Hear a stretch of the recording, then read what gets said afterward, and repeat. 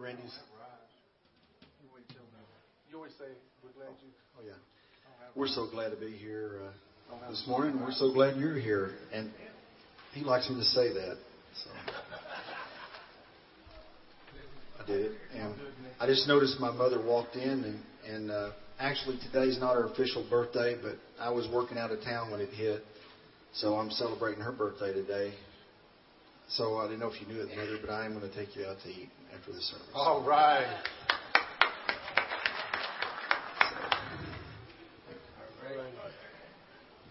Let's everybody stand. We're going to do a song. This is by Sean McDonald. It's called Rides.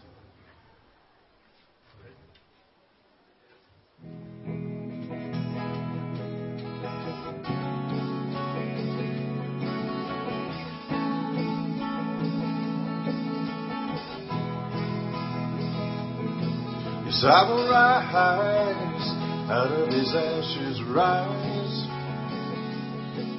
From this trouble I found, this rubble on the ground, I will rise. And I will rise out of these ashes, rise. From this trouble I found, this rubble on the ground, I will rise. 'Cause He who is in me is greater than I will ever be, and I will rise. Yes, He who is in me is greater than I will ever be, and I will rise.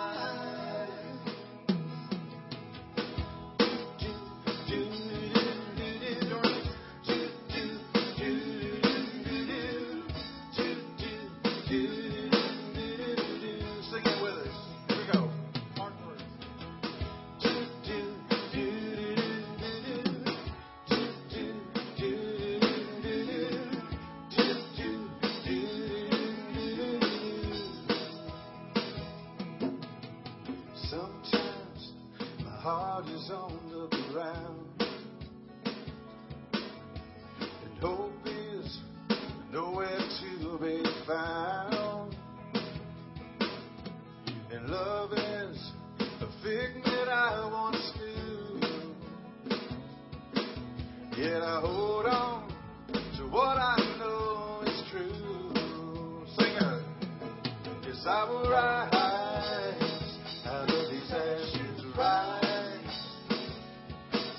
From this trouble I found, this rubble on the ground, I will rise. Yes, I will rise out of these ashes, rise. From this trouble I found, this rubble on the ground, I will rise. 'Cause He who is in me is greater than I will ever be, and I will rise. Yes, He who is in me is greater than I will ever be, and I will rise. Well, I keep on coming to this place that I don't know quite how to face. So I lay down my life in hopes to die. And somehow I might rise. Yes, I will rise out of these ashes, rise. From this trouble I found, this rubble on the ground, I will rise. Yes, I will rise out of these ashes, rise. From this trouble I found, this rubble on the ground, I will rise.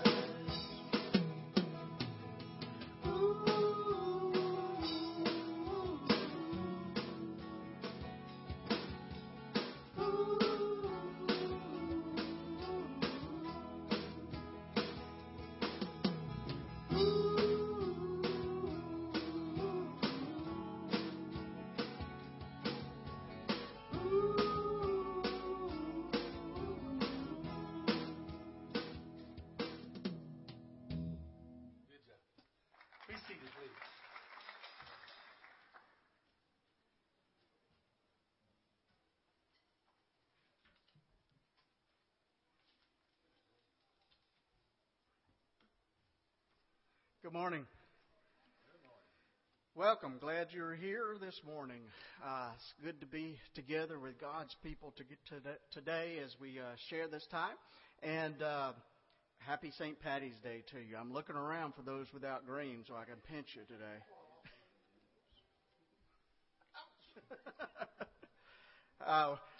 We're glad everybody's here today. We welcome our guests especially. You're very important to us. We're glad that you're here and hope you'll feel a part of our family as we worship God together.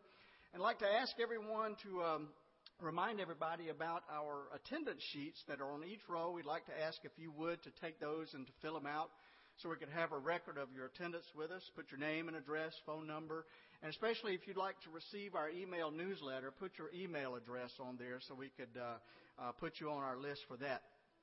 It's a busy week. We have a lot of things going on, so let me just kind of tick off some of the things that that's happening this week. Beginning tonight, we will be playing volleyball here this evening, and so as always, that means that we could use your help after the worship service, removing the chairs so we can make room for our volleyball net.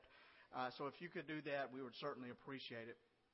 We are in the midst of our season of Lent, and we're having our Lenten lunches each week at different churches. We had ours a couple of weeks ago here. This coming Wednesday, it will be at St. Paul's Episcopal Church at 12 o'clock, a brief service, about a half an hour, and then followed by a lunch together. And it's always a wonderful time, so we invite you to come and be a part of that. Next Sunday is our Easter Fest for our children. And kids, are y'all looking forward to that?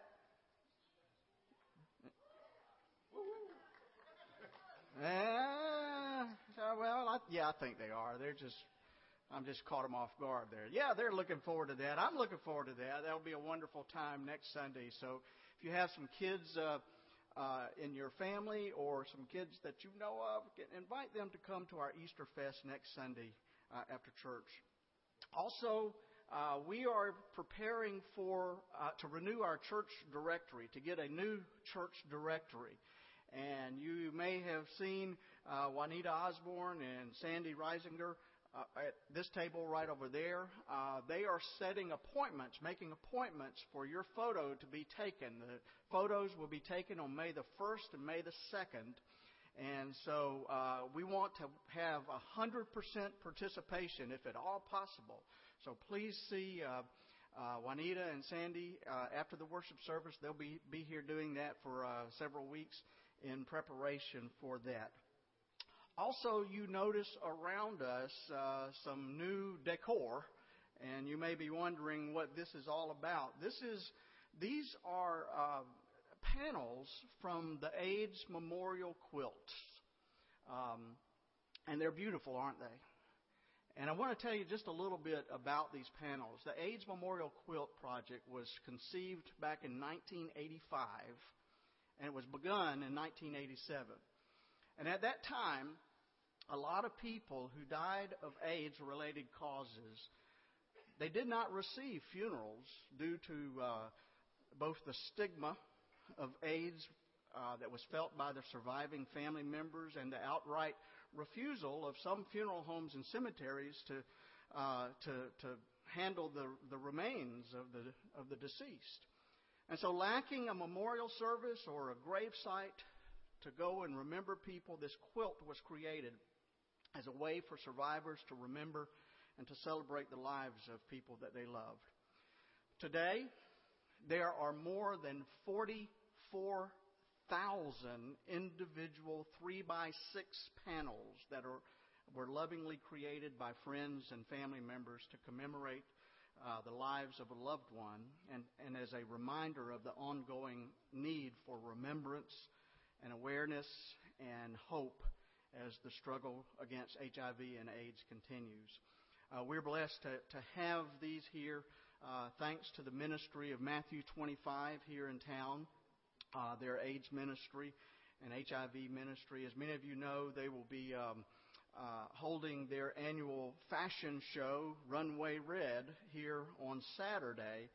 And anyone who would like to volunteer to help with that should see Brittany Smith and be a part of that great ministry as well.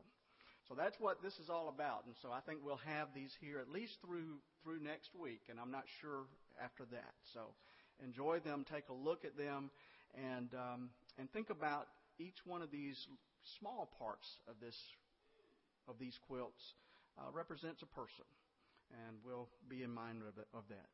Let's stand and greet each other in the name of the Lord.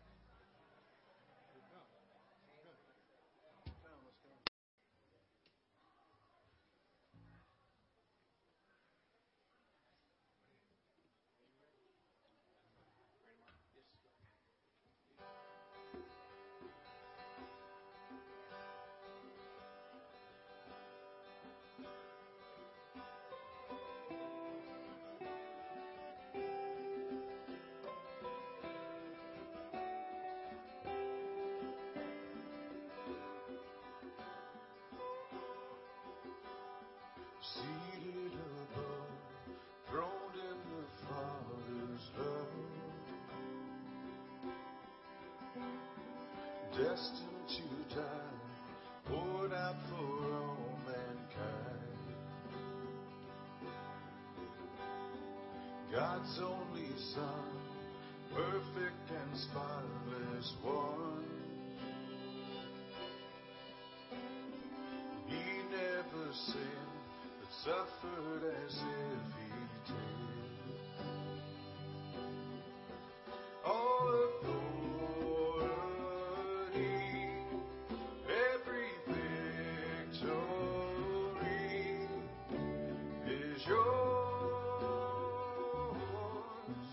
All authority,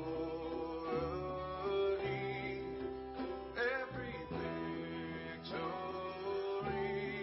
is yours.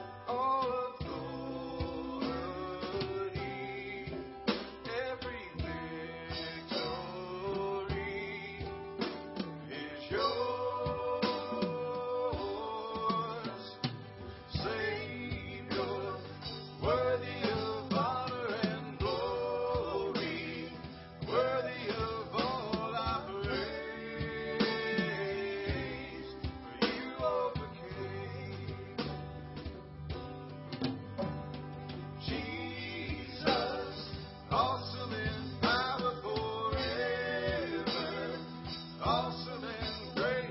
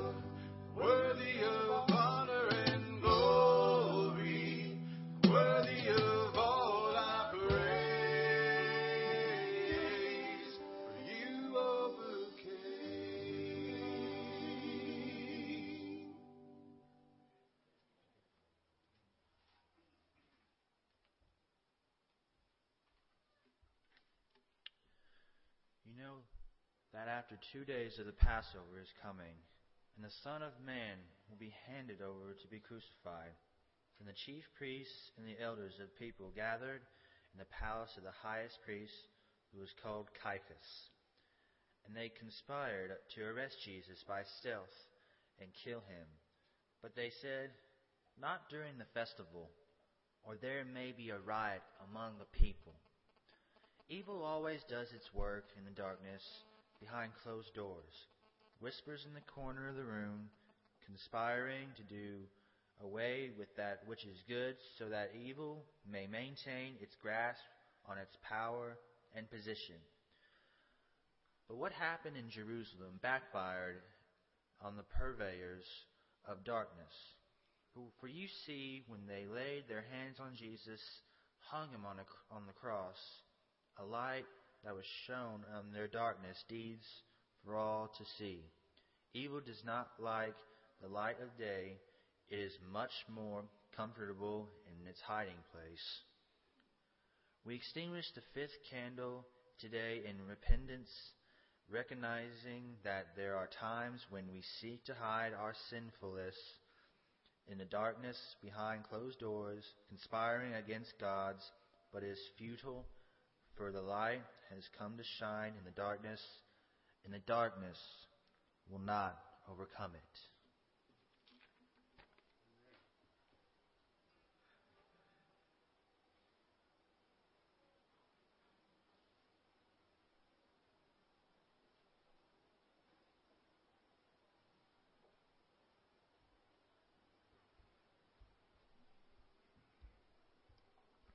Today's scripture reading is Philippians chapter 3, verses 4b through 14. If anyone else has reason to be confident in the flesh, I have more. Circumcised on the 8th day, a member of the people of Israel, of the tribe of Benjamin, a Hebrew born of Hebrews. As to the law, a Pharisee. As to zeal, a persecutor of the church. As to righteousness under the law, blameless. Yet whatever gains I had, these I have come to regard as loss because of Christ. More than that, I regard everything as loss because of the surpassing value of knowing Christ Jesus my Lord. For his sake I have suffered the loss of all things, and I regard them as rubbish, in order that I may gain Christ and be found in him, not having a righteousness of my own that comes from the law, but one that comes through faith in Christ, the righteousness from God based on faith. I want to know Christ and the power of his resurrection and the sharing of his sufferings by becoming like him in his death, if somehow I may attain the resurrection from the dead.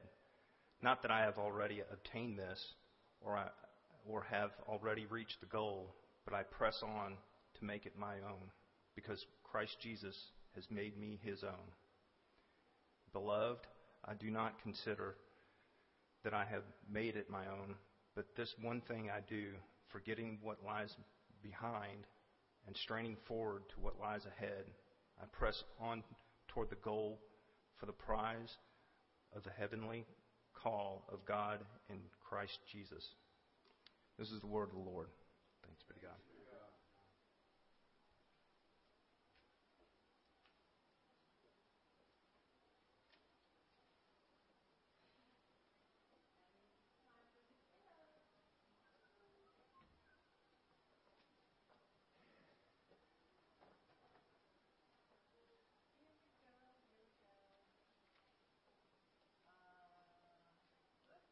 I got it. That's why I'm having surgery on Thursday for my eyes. All right. Joe, what's wrong here? 1, 2, 3, 4, 5, 6 little girls and you.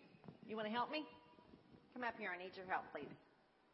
Come on, Joe. I need your help. All right, you stand over here. Because you're the only boy. You get to help me. Now, I just marked some of that off. You know what Dr. Tim's talking about today? What?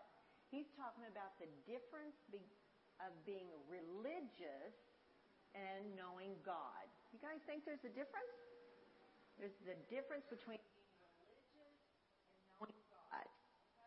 So you hold this sign. This says, I am religious. Okay? You hold that one. All right. Who else wants to help? All right. Meg, you get up here. And you get beside your brother and you hold, I know God. Now I'm going to test you guys. You ready? Now, if you think about anybody in this church family, I'm going to give you some hints here. All right. I bet everybody in here has one of these. What is this? Yeah. We have some at home. We keep it on the bookshelf. We never open them, but we've got them. All right. Think about that. If you have a Bible at home and it's on your bookshelf, does that mean you're religious or it's that you know God? If I don't ever open it, do I know God if I never read about Him? Nope. Raise it up, Joe. That just means I'm religious. Okay, so I've got a Bible on the shelf, right? But what if I open it and I learn all about God, how He created us and how He helps us get through this world? Am I religious or do I know God? Oh, good job, Meg. All right. And what about you guys? When we go back in the back and have children's church and we read our stories out of this book, what if we have this book back there, but we never open it? Does that just mean we're religious? I don't know about God because I never opened the stupid book, right? All right. What if we open the book, and we do open this book a lot back there? Are we learning about God? We are. We want to know God. We want to know how He created us and everything, right? Okay. All right. And Rachel, I heard Sunday school, you guys were talking about the Trinity. And what is the Trinity? You guys remember from your Sunday school? The four-leaf clover.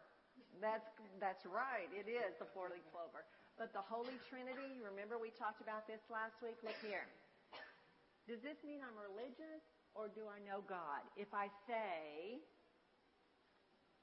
the Father, first is God the Father. Okay, now what's second in the Holy Trinity? The Son. So then we turned it last week and we talked about, I can't get it, you guys. The Son. Who is the Son? Who's God's Son? Yes, Gracie? Beautiful. And then, what do we have left? And that's what's with us right now until Jesus comes again, right? Okay. All right. So if we learn about that, does that mean we know God? Are we learning about God? Yeah, raise it up, Meg. All right. Okay. You know, in children's church, we eat and we drink a lot. So I brought donuts. Also, Sarah's family brought cookies today, right? Okay, does that mean we're religious or do we know God? No God. If we bring cookies and donuts? Religious donuts. It means we're religious, but we really do work on knowing God, right? So you guys both get your... All right. Do you guys hear what I'm saying? Anybody can come in here and sit down and sing the songs with these great guys or listen to Dr. Tim, and they might be religious, but do they really know God? You guys, the reason why your parents and your grandparents and everybody brings you here is because we want you guys to know God. He will be with you no matter what happens in your life. No matter what kind of struggles you have, God will be with you. And we want to let you know God the whole time you're here with us. Does that make sense? All right. Now, who doesn't have green on? You guys can pass around the green stickers because we talked about St. Patrick's Day. I know you do. But everybody gets a sticker. Thank you guys so much for your... Jesus, I know.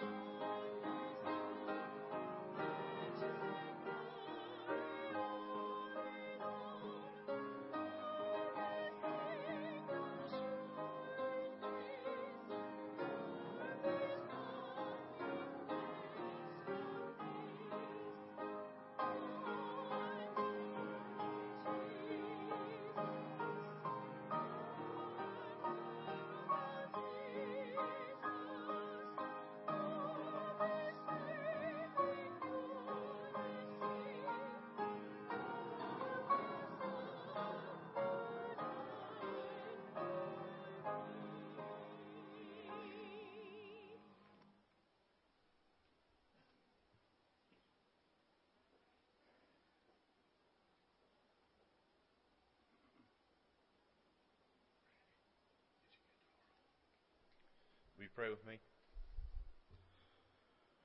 Lord, every day you give to us is a gift, and we thank you for these gifts. Today you've brought to us the rain. The rain will renew the earth. We pray that it also renews our spirit. Lord, as the plants grow this spring, please also grow us. Help us to minister to those that we need to minister to, and help everyone to learn and to grow more with you. Lord, we pray that you bless these tithes and offerings as they're given to you. Help us to use them to grow our faith in our community. In your name we pray. Amen.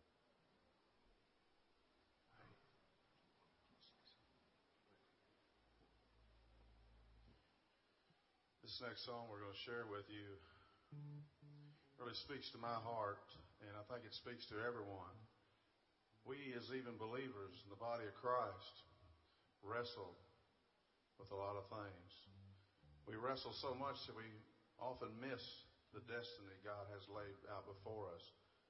And through circumstances that's happened in our life, it's kept us down from moving forward into those things. One of the key things I think that Satan uses against us right now is guilt and shame and unworthiness that we feel for maybe something that we have done in the past that still haunts us. And constantly the enemy uses it against us. And we've never yet found the freedom in walking in what Christ has done for us and what he's going to do through us and who he says we are in him. In the book of Romans, it talks about how we are the righteousness of God. We are his direct reflection. But oftentimes we never come into that truth because we're too consumed by our past and where we've messed up. I know as I'm getting older, and maybe some of y'all can identify with this, but we look back on our lives and we think, well, I really messed up there, or I could have done this better, and we carry the guilt and the shame of that, whether it's relationships, whatever. And this song really speaks to that, and it's about accepting the grace of God that he has for us and realize that through what he did on the cross for us, that we can walk in his light. We can lay those things at his feet and quit carrying them and quit giving ground back to the enemy to keep reminding us of our past and what we may have done or didn't do. To walk in the freedom of who we are now. And that's the title of this song, is called Redeemed. And truly we are redeemed by what he does for us every day, and how much he loves us, and he never gives up on us. He keeps chasing after us, and it is a privilege to be a believer and to be in the body of Christ, because I could be lost. So my mindset now is more about the legacy that I'll leave my kids, and what will they remember me by? Will it be that I'll be so caught up in my past that I never can move forward? I run around depressed all the time, and they see that in me? Or will they see that I'm trying to walk with Christ and I'm walking in his freedom? That's something I ask myself every day. But this song really speaks to that. So I hope you listen to the words. Redeemed.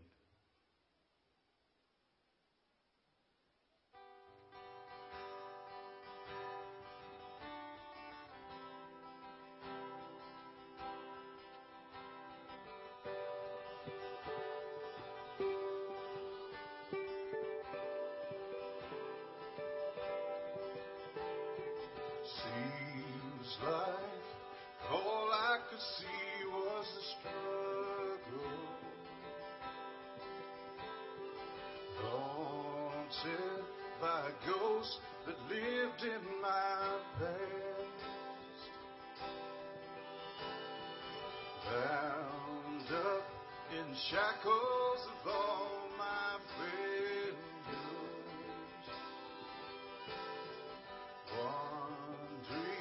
How long is this gonna last?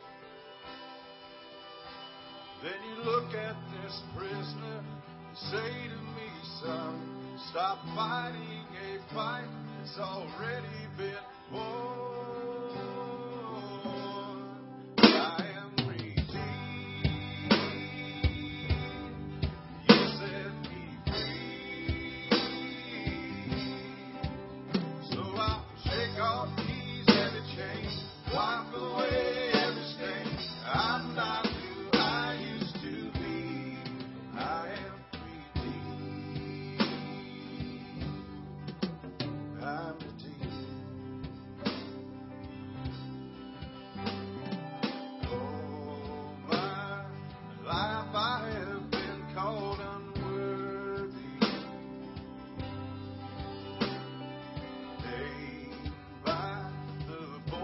my shame and regret. When I hear you whisper, child, lift up your head, I remember, oh God, you're not done with me yet. 'Cause I am redeemed. You set me free. So I'll shake off these heavy chains, wipe away everything. 'Cause I'm not who I used to be.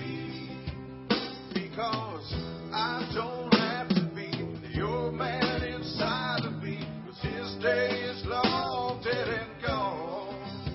Because I've got a new name, a new life, I'm not the same. And a hope that will carry me home. 'Cause I am redeemed. Set me free. So I'll shake off these heavy chains, wipe away every stain. 'Cause I'm not who I used to be. Oh God, I'm not who I used to be. Jesus, I'm not who I used to be. I am redeemed. Hallelujah. Thank you, Lord. Thank God, redeemed.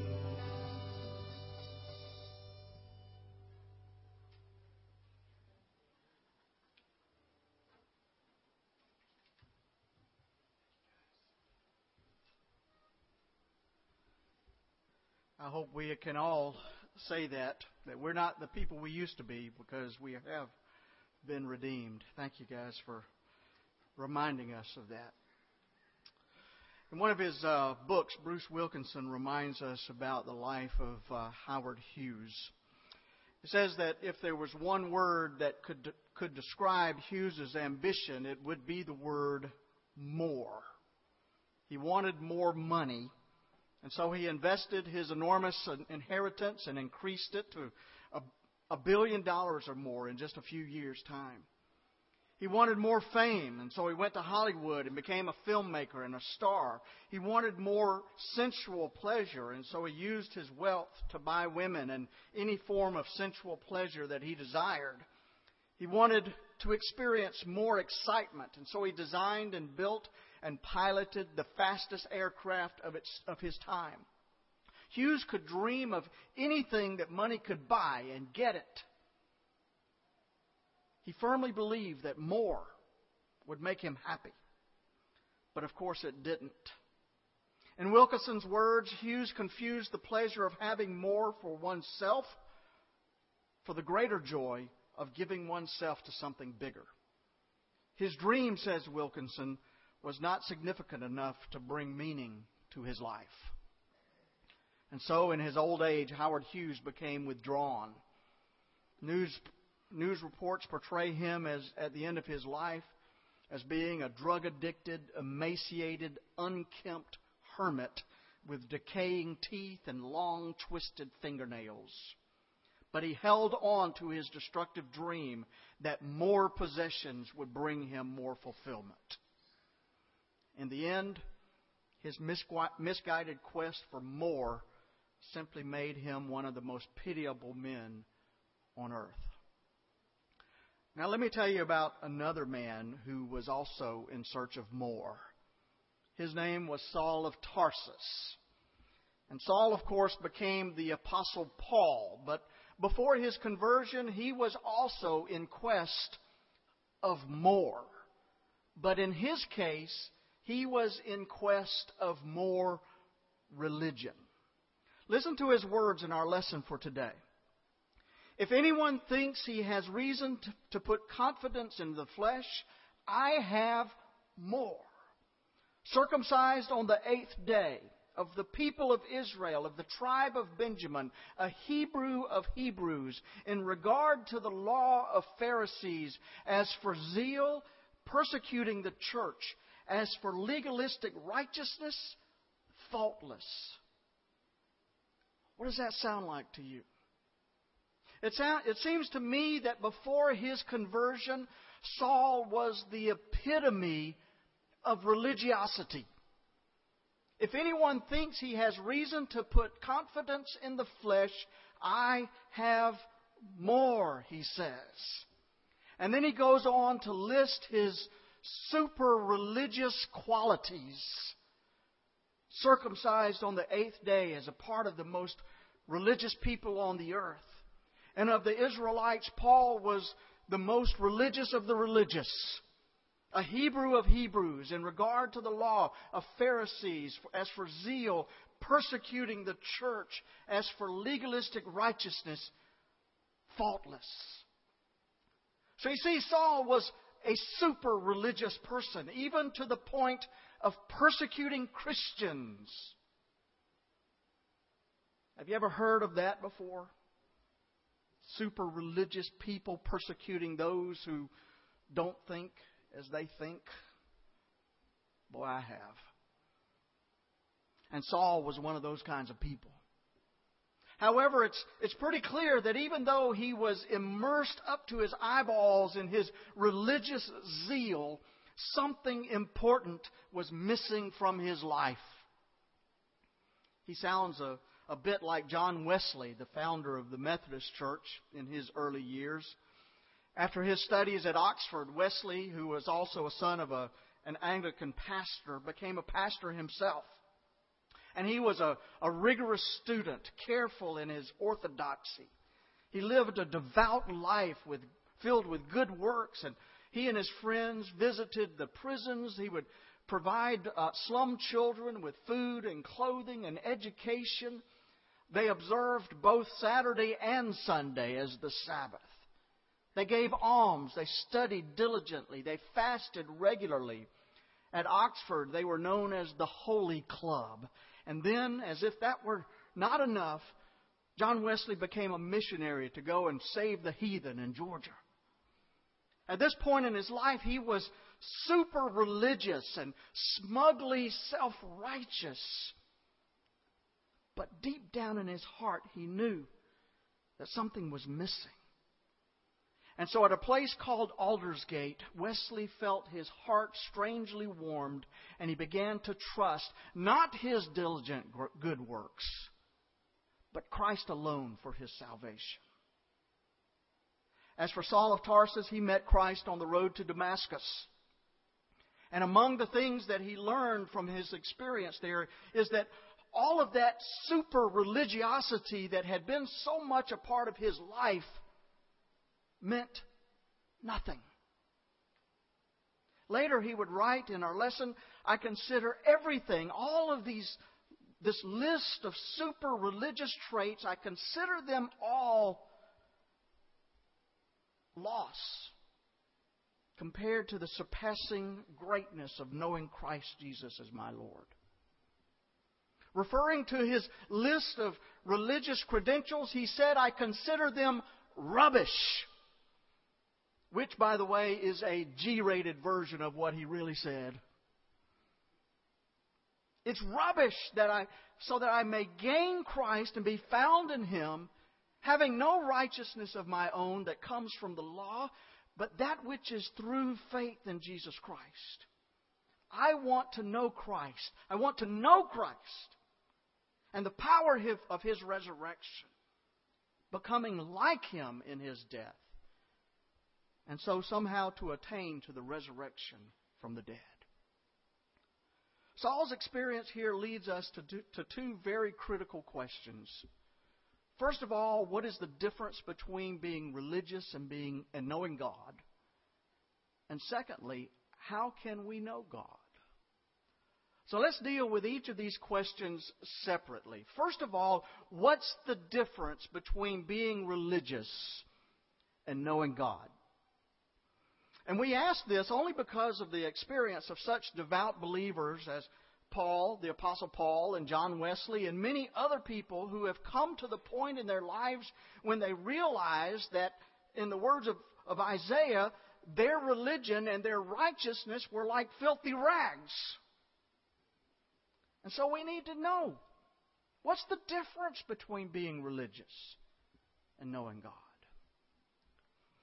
When Dr. Jack McKinney was the pastor of First Baptist Church in Bethesda, Maryland, he preached a sermon on this passage of Scripture in which he drew a parallel between his own life and Paul's life.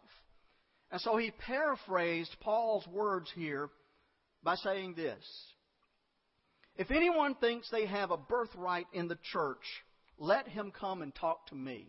And by the way, see if any of you can see yourself in these words. If anybody thinks they have a birthright in the church, let him come talk to me. I was born in the church. Cradle roll from day one. I wasn't a week old when I attended my first potluck. I memorized the 10 Commandments when I was 6.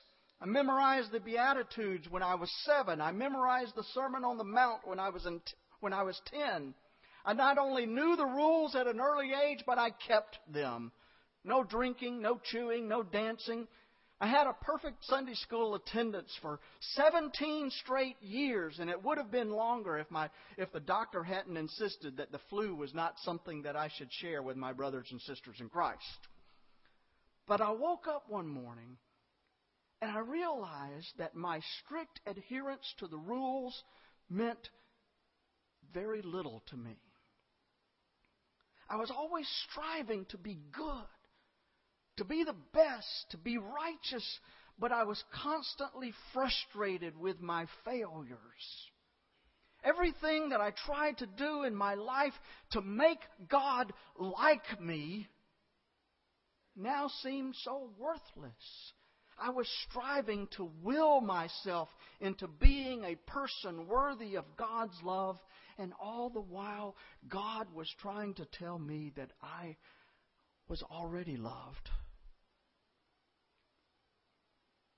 And then he says, "I've now thrown away the rule book and stopped trying to keep count of my wins and losses as a Christian. I'm trying to live in a free, loving relationship with the Lord, who calls me to follow Him, not just a set of rules." Wow. Dr. McKinney's discovery kind of hits the nail on the head, doesn't it? You see, when our aim is to be religious, we have a tendency to focus on the rituals, the rules, the regulations, the how we do things, not upon the more pressing business of our relationship with our neighbor and our relationship with God. And don't get me wrong, rituals and rules and regulations can be very helpful in living out our faith, but they can also become an idol in and of themselves. And they can also cause us even to despise our neighbor and to ignore the Spirit of God who is prompting us toward a deeper sense of God's presence. Let me give you an example of what I'm talking about. In his book titled The Call, Os Guinness tells a story about Dr. Arthur Burns, who at one time was the chairman of the Federal Reserve Board. And even though Dr. Burns was Jewish, he joined a Christian Bible study that met at the White House every week. And since he was Jewish, all the other members of the study were afraid to ask him to pray at the end of their time together. But one day they had a guest leader who didn't know about this unwritten rule, and so he asked Dr. Burns to pray. And to everyone's amazement, Arthur Burns stood up and he began to pray. "Oh God, may the day come when all Muslims will come to know Jesus. And when all Jews will come to know Jesus.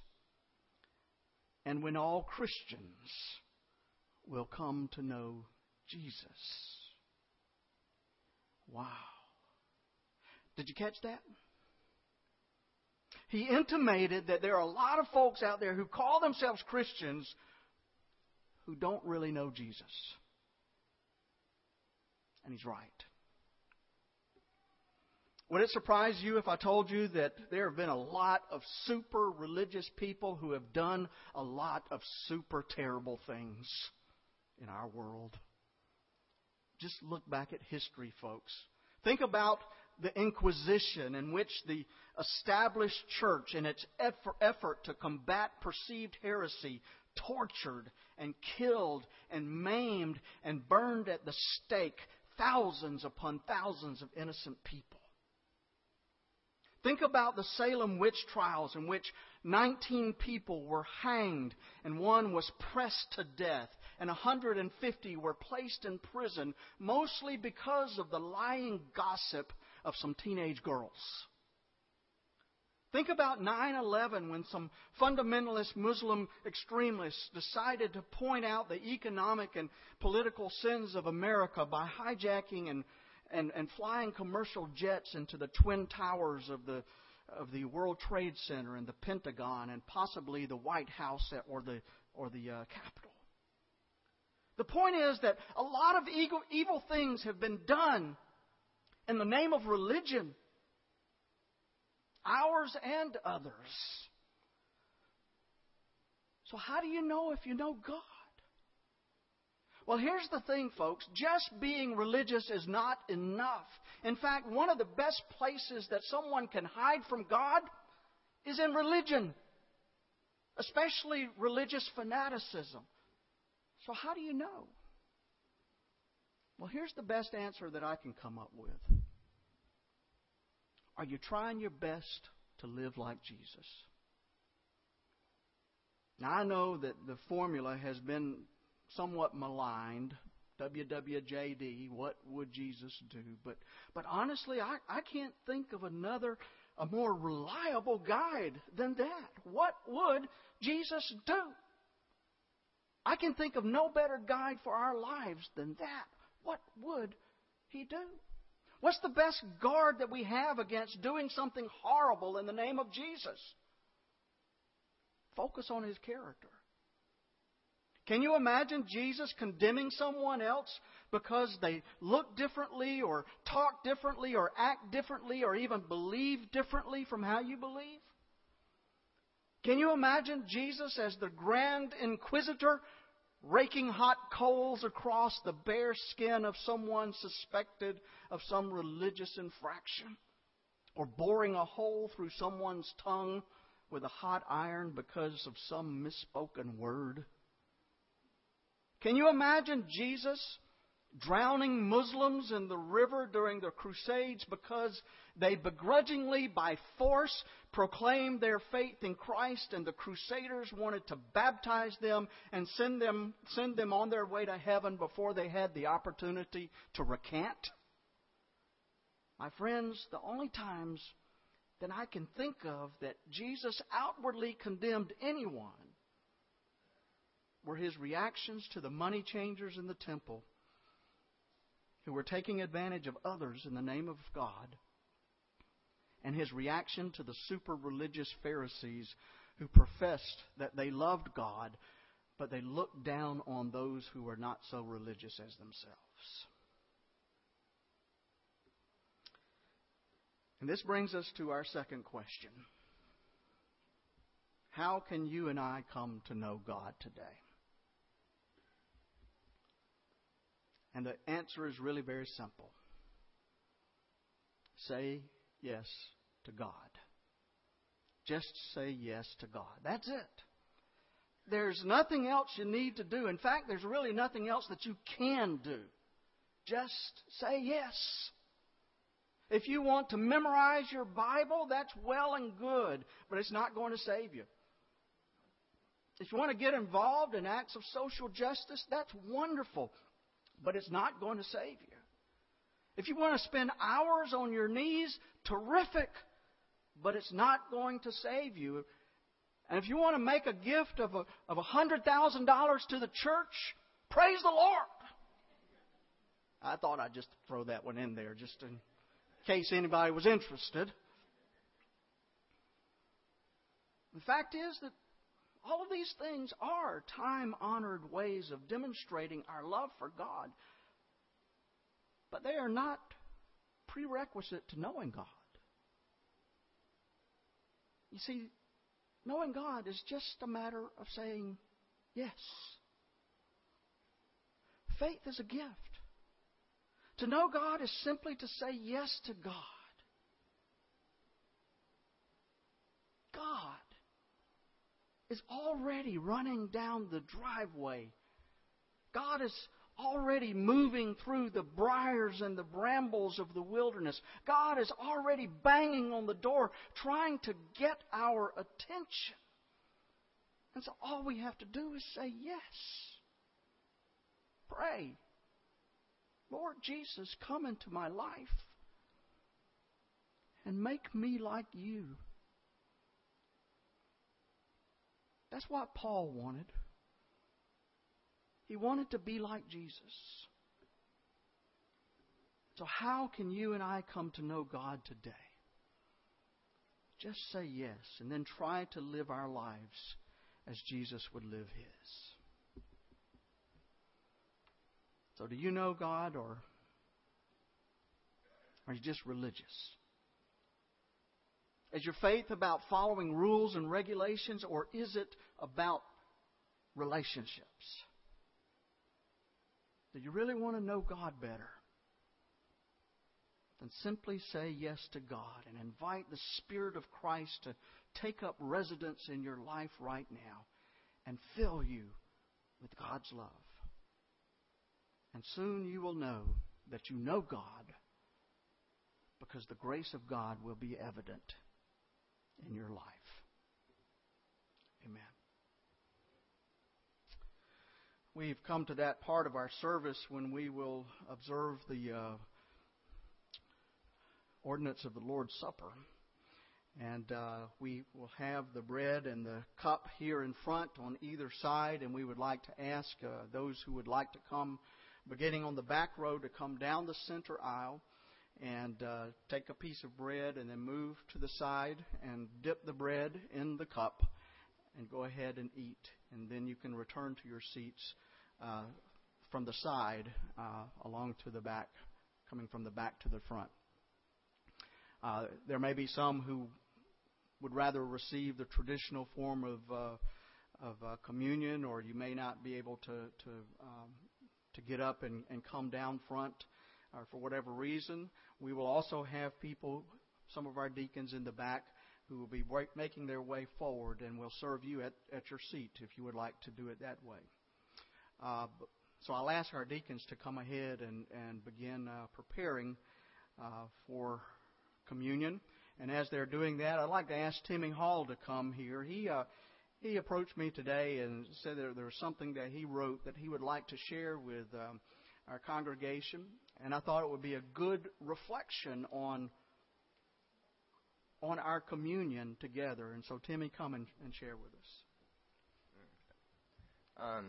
We pray for God to give us a purpose and ask, why would such a perfect maker who loves us so much that He sacrificed His Son to set us free, why would He create a world like this? He says, I created the world the way it is so that your purpose would be to help those who are lost be found, because only after you have learned to find your purpose in saving others will you be able to see the world through my eyes. Thank you, Timmy. As we commune with God, I hope we will reflect on this, about what our purpose in life is. It's not just to be religious. It's to focus on God and to share that with others. And so I pray that as we go through the observance of the Lord's Supper today, that this would be more than just a ritual. We do this fairly frequently here in this church, and it could become a ritual. But it need not be that. We need to focus as we take the bread, as we allow that bread to absorb the cup. And as we take it upon ourselves, let us remember why we do this. It is because Christ gave His life for each of us. And that's why we worship. That's why we focus on God. And that's why we try to move beyond the ritual to what lies behind it. The Lord Jesus Christ, on the night when He was betrayed, took a loaf of bread and He broke it and said, "This is my body which is given for you." And after supper, He took the cup also and said, "This is the blood of a new covenant." He's doing something new for us. And we remember the body and the blood of Christ as we share it today. Would you come and share and worship through this ordinance of communion? Would you come?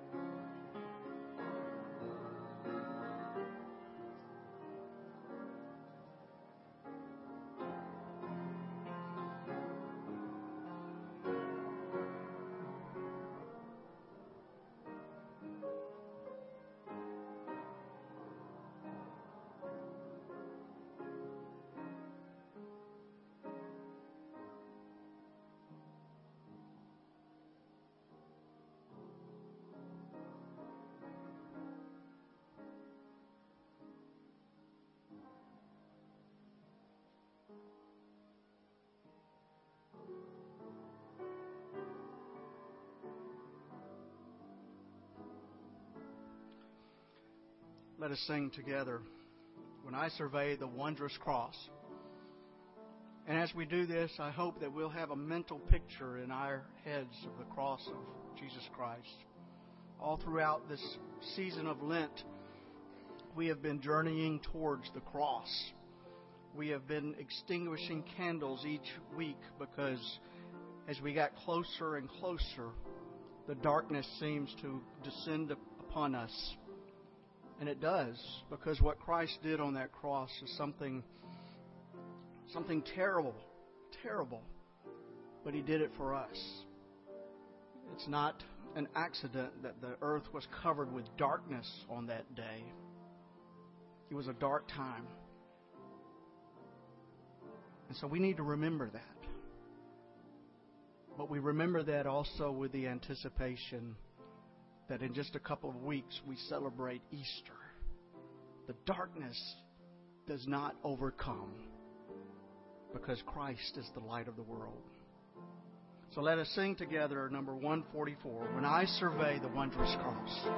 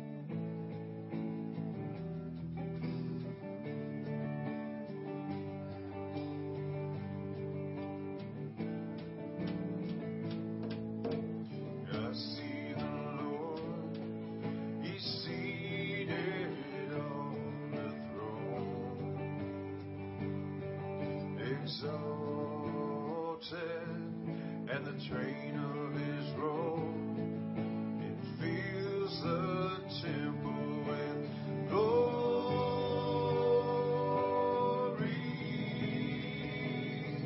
and the whole earth is filled, and the whole earth is filled, and the whole earth is filled.